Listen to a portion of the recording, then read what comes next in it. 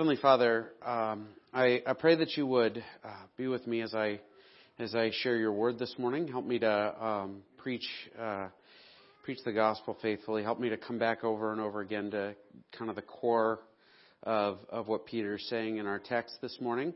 I pray that you would be with the folks who are here and help them to hear from you. Help them to know you more by hearing the word preached. And Lord God, I pray that you would just plant seeds deep in their hearts. Just the seed of the gospel, Lord, that it would grow into a great harvest. In Christ's name, amen. I am a procrastinator. It's great that my wife is the one who laughed loudest at that. I'm not as bad as I used to be, but I am a procrastinator. I have discovered, and actually I only realized this recently, that when I'm given a task to do, the first thing I ask myself is, what is the deadline? And then the second thing is, when's the latest I can start working on this?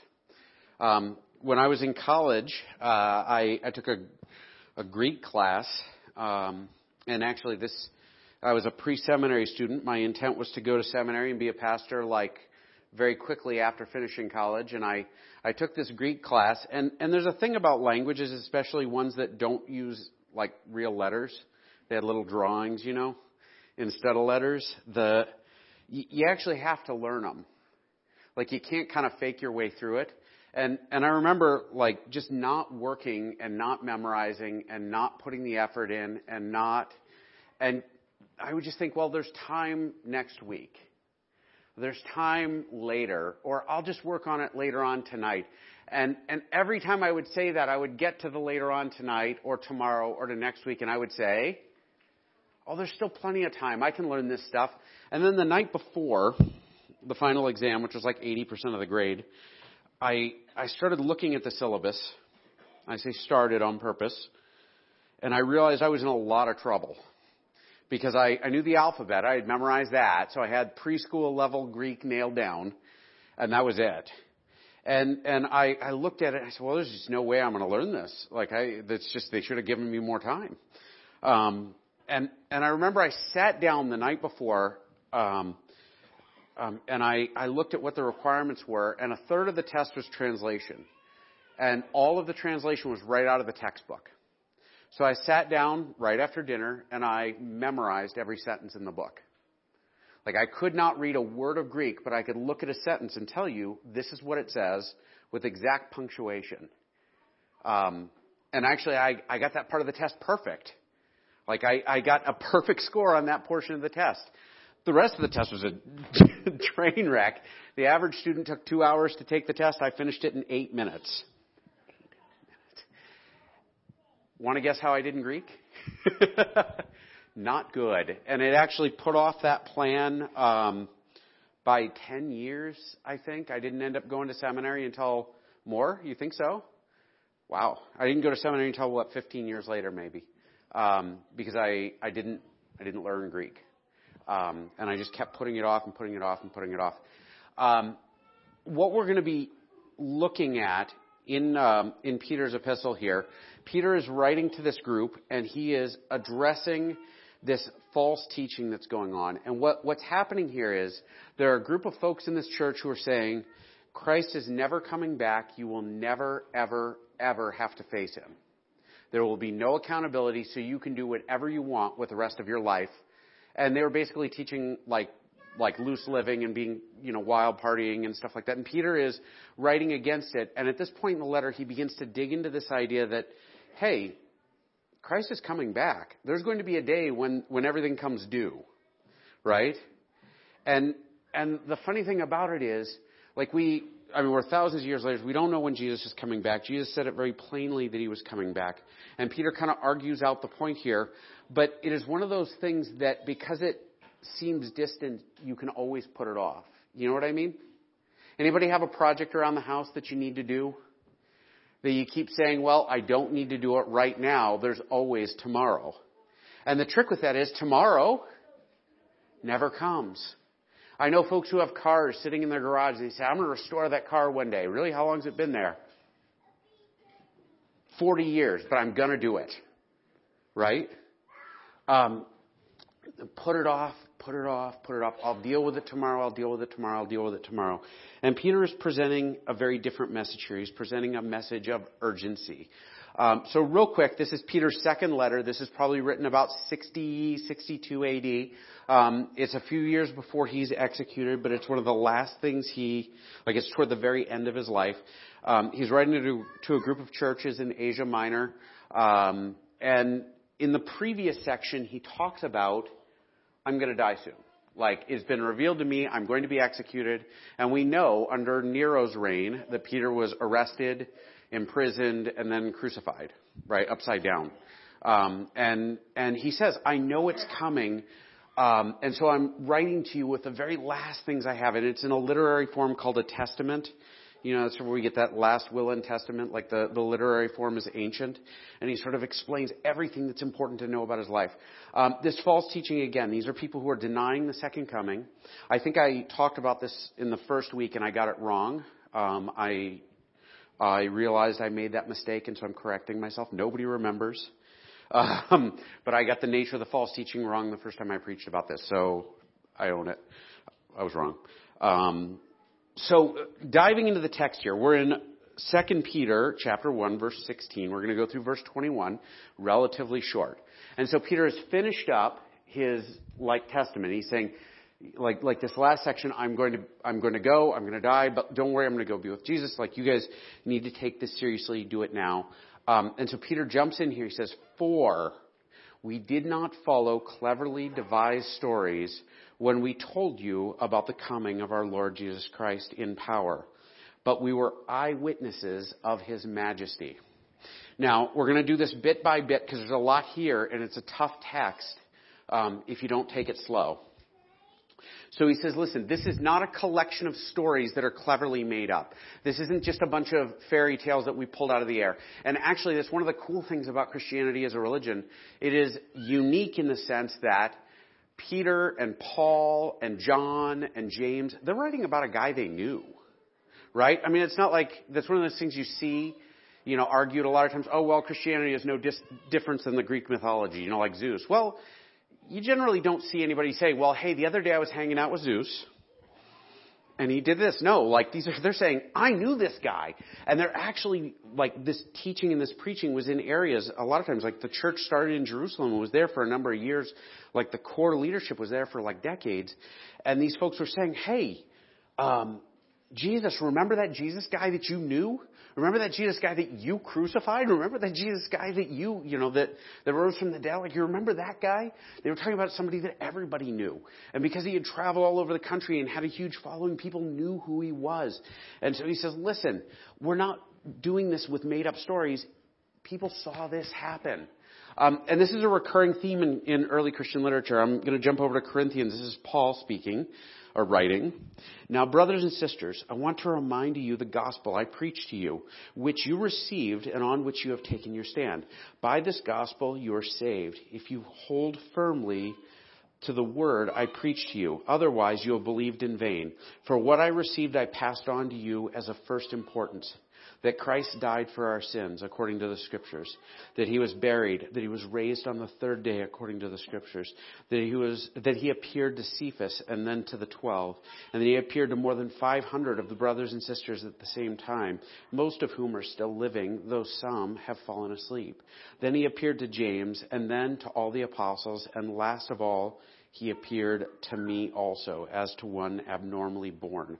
And so he says, listen, I'm not just telling you a story. I'm not just making up a fairy tale. I'm not just telling you something I invented out of whole cloth. If you don't believe me, ask these guys, right? I have a bad habit of telling my wife stories that may or may not be true. And I do this because I kind of like tricking her, because I think it's funny. And recently I was out with the kids. I don't even remember what this story was, but something happened to us, and I came home and I told my wife the story, and she said, that didn't happen. And I was like, no, honey, it really happened. Believe me. And she said, no, that didn't happen. And so I got Josh, and I got Abby, and I got Titus to all come into her office and say, guys, did this happen? Oh, no, it happened. And then she was forced to believe me because I had witnesses to corroborate what I was saying. And kind of what Peter is doing here, he's saying, listen, There are folks who will hear the story of Christ. They will hear the story of Christ coming. They'll hear the miracles. They'll hear the feeding of the 5,000. They'll hear about the crucifixion and the resurrection. And they'll say, this is nonsense. But we saw it. And if you don't believe me, ask this guy. If you don't believe me, ask this guy. This is not just something we invented. This is something we witnessed. And so he kind of like he's about to talk about something else. And actually he touches on it briefly. And I want to kind of, we told you about the coming of our Lord Jesus Christ in power, but we were eyewitnesses of his majesty. Now, in Matthew, Mark, and Luke, there's this story, and it's a weird story, right? It's one that I didn't understand for years and years. I would read it and be like, well, that's all right. Which is, I don't know, I guess that's kind of cool. What does it mean? What's the purpose? And Peter touches on it here. And watch this. This is the story of the Transfiguration. Have you all ever heard this? They're with Jesus, and Jesus has just told them, hey, we're heading to the cross. This story is ending with me being crucified. This is heading in a hard and difficult direction. And then in the next chapter, and he said to them, truly I tell you, some of you standing here will not taste death before you see the kingdom of God has come with power. And he's referring to this thing that's about to happen. After 6 days, Jesus took Peter, James, and John with him and led them up to a high mountain where they were all alone. There he was transfigured before them. His clothes became dazzling white, whiter than anyone in the world could bleach them. And there appeared before them Elijah and Moses, who were talking with Jesus. Peter said to Jesus, Rabbi, it is good for us to be here. Let us put up 3 shelters, one for you, one for Moses, and one for Elijah. And I love this in parentheses. He did not know what to say because they were so frightened. So they're there on the mountain. Jesus is suddenly raised up and he's turns bright white and they're blinded and his face shines. And there's, Moses who is like the George Washington of the Jewish faith. I mean, he is the man. They loved Moses. He was a rock star, and he was it for these guys. And the fact that Moses appears on one side and Elijah, who is kind of the Abraham Lincoln. These guys are huge figures of the time. They're a big deal. They appear on either side of Jesus in front of the apostles, and they're like, wow, look at Jesus in all his glory. Look at him with these, super awesome guys who are on either side. Like, wow, look at this. And Peter says, I have no idea what to say, but I darn well better say something. Anybody ever feel like that and you say something really dumb? Which is kind of what Peter does here. Oh yeah, hey, let's build a house here for you guys and you can hang out here forever. And the cloud appeared and covered them, and a voice came from the cloud. This is my son whom I love. Listen to him. Suddenly, when they looked around, they no longer saw anyone with them except Jesus. Now, watch this. This transfiguration. It's kind of a weird story, right? Just in the middle of everything, Jesus pulls these guys aside, and suddenly he's like shining and glorious and awesome like the sun. And there's people who are long dead who were heroes of the faith, and they're there, and we don't know what to make of it. Well, there are 3 things that come out of this. First of all, let me make sure I don't miss one. I actually made notes on this. First of all, this is a bit of proof about who he is, right? Jesus all this time has been claiming, I am the Son of God. In that little bit before, in chapter 8, there's this story where Peter says, Jesus says, well, who do people say I am? And then Peter says, well, some people say Elijah, and some people say this person, some people say that person. And Jesus says to him, well, who do you say I am? And Peter says, you are the Christ, the Son of the living God. And then in the next scene, we see proof that this is true, right? And that's a pretty big proof. Somebody rises up in the air and starts shining and glorious, and there are angels singing, and there are dead prophets around them. That's a solid ID card right there, right? And so it's proof that his claim is true.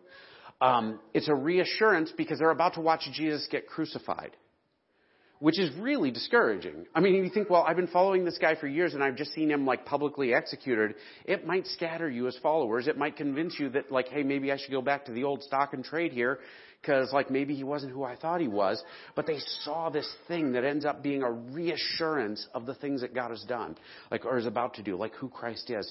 And then finally, now watch this, because in the previous section, right before we got to this, in verse 1, it says, and he said to them, truly I say to you, some of you will not taste death before they see the kingdom of God has come in power. And so what we're seeing is, what they've been revealed is the kingdom of God coming in power, right? Which is a precursor. It's like a coming attraction. You guys ever do that? Like you watch movies and you think about watching a movie and you'll put on the preview or the trailer and you watch it and they show you like all the funny parts, you know, or all the cool action parts, and then you're done like, oh my gosh, I've seen it. I really want to see this movie now. This is the trailer. This is the beginning. This is, hey, when Jesus comes back, it's going to be like this only times a million, right? He's going to be glorified. There's going to be prophets that are raised from the dead. There's going to be Moses, and there's going to be this, and there's going to be that. And it's going to be amazing, and everybody is going to see this, and they're going to be blown away by it. So Peter is referring to this like story. He's saying, listen, we have seen Christ come in his glory. He received honor and glory from God. This is 17 to 18. He received honor and glory from God, the Father, when the voice came to him from the majesty. All right, let me try that again. Do it without screwing it up. He received honor and glory from God, the Father, when the voice came to him from the majestic glory, saying, this is my Son whom I love. With him I am well pleased. We ourselves heard this voice that came from heaven when we were with him on the sacred mountain. So Peter says, listen, you got these teachers around you right now saying, Jesus is never coming back. Do whatever you want. Right? It's a little like being kids at home. Do you guys ever, when you were young, like your parents left you home alone, and before you know it, you're like setting fire to the rug and doing all the stuff you're really not supposed to do because they're not there to supervise you. And you start thinking, well, we can get away with this forever. I'm thinking of John specifically because I'm sure John and his brothers probably did stuff like this all the time when they were home alone. And the thought is, oh, he's never coming back. He's never coming back. We can do whatever we want. And Peter stops and he says, Jesus is coming back. I saw what it's going to look like. I saw the trailer. I saw the preview, and when Jesus comes back, it is going to be something. Don't think you're going to get away with him not coming back. The test day is going to show up, right? The day that everything comes due is going to happen. You will stand before Christ. Don't think you're going to get away from this. And Peter says, listen, it's important to remember you will face Jesus. This is a major, major teaching from Christ. So Peter, having made this first point, Jesus is coming back. We're witnesses of him. We're witnesses of what he did. And we're witnesses of the precursor, the trailer of what's coming. And then he goes on, he says, we also have the prophetic message as something completely reliable. And you do well to pay attention to it, as to a light shining in a dark place until the day dawns, until the morning star rises in your hearts. This is such a great little text, and I'm going to tell you why. He says, look, we saw this, but there's also the scriptures. Go in the Old Testament, start reading, have a look at what's there, and it's pretty much promised that God's going to set the world right. It's pretty much promised that God's kingdom is going to come and do away with evil. It is over and over and over again promised to you that this is going to happen. We have been promised that Christ is coming back. Christ himself prophesied, I am coming back. Actually, if you read Acts 1, I decided to cut it from the sermon so it's not in here, but in Acts 1, there's this great spot where Christ ascends into heaven. He rises up, and the people of Galilee are looking, and they're watching him rise up, and a cloud covers him, and angels show up, and they're like, what are you guys looking at? Don't worry, he'll show up again in the same way he left. Like basically what we saw in the Transfiguration. He'll come down from the clouds, and the whole world's going to be aware. Everybody's going to know, and it's going to be in glory, and we're all going to see it. And so Peter says, listen, there are prophets who predicted this. I saw it with my own eyes. Between these two things, pay attention. Nothing anybody says about Jesus not coming back is true. He's coming. You will not get away from that. You will face him. You will stand before him. You will answer to him. You will see him in glory. It is an amazing thing, and it is coming. as to a light shining in a dark place. Anybody ever? So I had this challenge that I did recently as a part of a health thing I'm doing where they're trying to make you sleep better. And the challenge was make your room pitch black. Anybody ever tried to do that? Like, I'm pretty sure I could just cover my eyes and do a better job, like lay under a blanket, because you got to, like, every little crease of the window will let in a tiny little bit of light. And the darker it is, the more that tiny little light is really bright. There's a single LED bulb on the charger for my watch, and it's on all the time. And I got my room pitch black one night, and I'm laying there, and I rolled over, and I realized that this corner of the room is a tinge blue. You know why? It's that one stupid LED light. Because if there's any light in the room at all, you're going to see it. And what Peter's saying is, listen, you guys are living in a dark world. And by the way, this has not changed, right? It seems like every other week you turn on the TV and somebody shot up another place, right? It seems like you turn on the TV every other week and somebody else has done something horrible. Or people are fighting in the streets in this city. Or in this country there's this thing that happened, like, and there might be a war. Or over here these people are corrupt and evil and they're doing these things. I mean, it's everywhere. We live in a dark world. And we don't even have to go out of here to see it, right? We can see it, like, down the street from our house. It is everywhere. People get sick. People die way too young. People steal and they lie and they mistreat us and they betray us. Like, it is everywhere. And Peter is saying, listen, as to a light shining in a dark place, like, look to these messages. Look to what I'm telling you. Look to what the prophets told you, because as dark as the world is, this stuff gets brighter, right? I used to say all the time, and I haven't said it in long enough actually, it's the darker the world around us, the brighter the light of the cross, the brighter the light of what Christ did for us. And Peter's saying, listen, Christ died for your sins. All you have to do is have faith in him and you're saved. And he's coming back to get you. He has not abandoned you. You might feel left behind. You might feel alone. You might feel abandoned, but Christ still loves you and Christ is still coming back. And that is the light we have in the darkness. Over and over and over again. That's the light we have. I have a good friend on Twitter. He's a pastor, and every time he comes across one of these horrible news stories, he'll share it, and he'll say, come quickly, Lord Jesus, come quickly. Because it's the light we're promised. As bad as the world is, Christ will redeem it. Part of how he redeems it is through us in our lives now, and we have to remember that. We have to remember that. Like, our job is to spread his kingdom. It's to feed. It's to bring justice. It is to make the wrong things right. It is to, like, serve as God's voice in the world around us. His hands and his feet and his everything. Like, we are to be Jesus to the world around us. Share his gospel. Bring people into salvation. Like the whole 9 yards.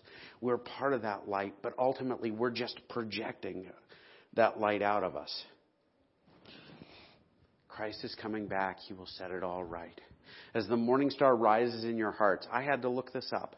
The morning star refers to Venus. Does anybody know astronomy at all? I know Dwayne does. Venus is a star, or it's not a star, it's actually a planet. I'm sorry. Venus is a planet that is visible right before sunrise. And it is brightest low in the horizon right before sunrise. And it is, in the ancient world, they would call it the morning star, and you would see it, and it was an indication that the day was coming, right? And so what Peter's saying is, until the day dawns and the morning star rises in your heart. So come back to this promise over and over again. Come back to what we saw. Come back to the fact that Christ is coming in glory over and over and over and over again, until the day comes that that little bit of light becomes visible. And the sun breaks the horizon, and Christ returns. And the world is made right, and the broken are healed, and the hungry are fed, and the weeping are comforted. Like, that is coming. And it's a huge deal. Like, we need to hold this in our heart. That light is there. It's coming. Above all, you must understand that no prophecy of Scripture came about by the prophet's own interpretation of things. For prophecy never had its origin in the human will, but prophets though human, spoke from God as they were carried along by the Holy Spirit. Now, this is a weird little text again, and it took a lot of untangling. There are a couple of different interpretations of it. The one I'm going to present here is, I think Peter is kind of defending his take on things. He's defending what he had to say. He's saying, listen, prophecy comes from God. Like the Holy Spirit brings prophecy into the world. Nobody who can stand up and say, thus saith the Lord, says it on their own power. God is speaking through them. If somebody correctly interprets prophecy, like Peter does from time to time, right? And like he's just done with this event that he saw the transfiguration, that comes from the Holy Spirit too. And so it's not as though Jesus said this, Peter interpreted it blank. It's the Holy Spirit spoke through Christ. The Holy Spirit spoke through Peter. The Holy Spirit spoke through Elijah, and then he spoke through Peter. The Holy Spirit spoke through. And so all of this is coming from God, like the prophecy that we received and the interpretation we received. So this promise that Christ is coming back, that the world will be made right, that the broken will be made okay, like this is all the Holy Spirit. And so don't worry about like, oh, well, Elijah was just some guy. Daniel was just some guy. No, he was speaking on the Holy Spirit's behalf. The Spirit spoke through him. And we know these truths because the Spirit spoke through him. There's a whole can of worms attached to that we're not going to get into. About, well, is he a teletype? You know, did he just take dictation? Or, you know, it doesn't really matter. The main idea here is the Holy Spirit spoke through these guys. And we're given this promise. And that Son is coming up. So this is right at the end of Jesus' time on earth. I'm going to detour here. Actually, we'll do this last section. Who then is the faithful and wise servant whom the master has put in charge of the servants in his household to give them their food at the proper time? It will be good for the servant whose master finds him doing so when he returns. So Jesus is saying, listen, if you're a servant of the master and the master puts you in his household and he says, feed everyone while I'm gone, it'll be good if you're doing your job when he shows up, right? Like if your job is to make sure that everybody in the house is getting fed, you better do it. So my wife goes somewhere and my job is to wash and feed the kids. When she comes home, what do I have to have done? I better have washed and fed the kids or else fire's raining from the sky, right? And rightfully so. Truly, I tell you, he will put him in charge of all his possessions. But suppose that a servant is wicked and says to himself, my master is staying away a long time. And then he begins to beat his fellow servants and eat and drink with the drunkards. The master of that servant will come on a day when he does not expect him and at an hour he is not aware of. He will cut him to pieces and assign him to the place with the hypocrites where there'll be the weeping and the gnashing of teeth. And he says, listen, so we're given this responsibility. We're saved. We're brought into the family and we're given like charges and we're given responsibilities. Our job is to do it. My job in college was to study Greek. You know what I didn't do?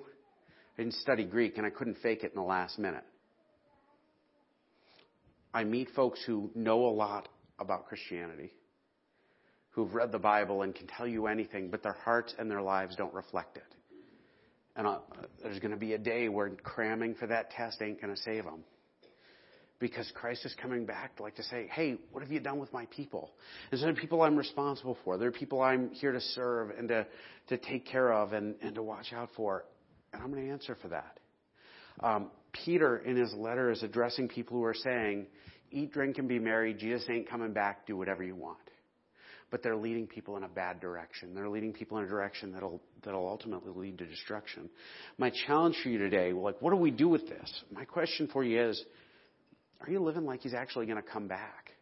I mean, this is really similar to what I said last week, right? Because last week I was talking about Peter saying, hey, I'm going to die one day, but don't worry, I'm doing what I'm supposed to be doing, following Christ, I'm doing the job and everything else. And my question was, hey, if you're called to account tomorrow, are you ready? And the question is, if Christ is coming back, is he going to find his world in order, or is he going to find us trashing our neighbors? Is he going to find us saying nasty things about people we don't even know because they're different than us, or because they believe different than us, or because of whatever? Is he going to find us sharing the gospel and being Christ to the world? Is he going to find us stabbing each other in the back because we don't like that guy's opinion about this in the church, or that guy wants to do this in the church and I don't agree? What's he going to find? all of us will stand before Christ. And I think Peter's fundamental focus here, his big message is, don't forget this promise is true. Don't forget there's light in the darkness. When things seem broken, he's coming back. He'll save us. It's coming. It's coming, brothers. But the question is, are we walking like he's coming back, or are we forgetting it? Are we saying, I can do this tomorrow. I can do it next week. I can do it next month. I'll get to it eventually. And then one day he'll show up and I'm like, oh my gosh, I forgot to learn the language. I forgot to learn Greek. I forgot to do this. I forgot to do that. I'm going to close in prayer and I'll let you all be. Heavenly Father, I pray that you be with us today. I pray that you would help us to be people who look like Jesus to the world around us. Lord God, help us to be people who train and walk in your way so that we can look more and more like you. Help us to be men who treat our wives like Christ calls us to. Help us to be brothers and sisters who watch out for the folks around us who are hungry or thirsty or abused or whatever, Lord. Help us to be people who are Christ in those situations. And most of all, help us to be people who talk about Jesus with the people we encounter. Help us to be people who are honest and real about, Christ died for me. He's coming back. Pay attention. Help us to be people of your word and your will. In Christ's name, amen. Have a good Sunday. Did my clipboard make it all the way around?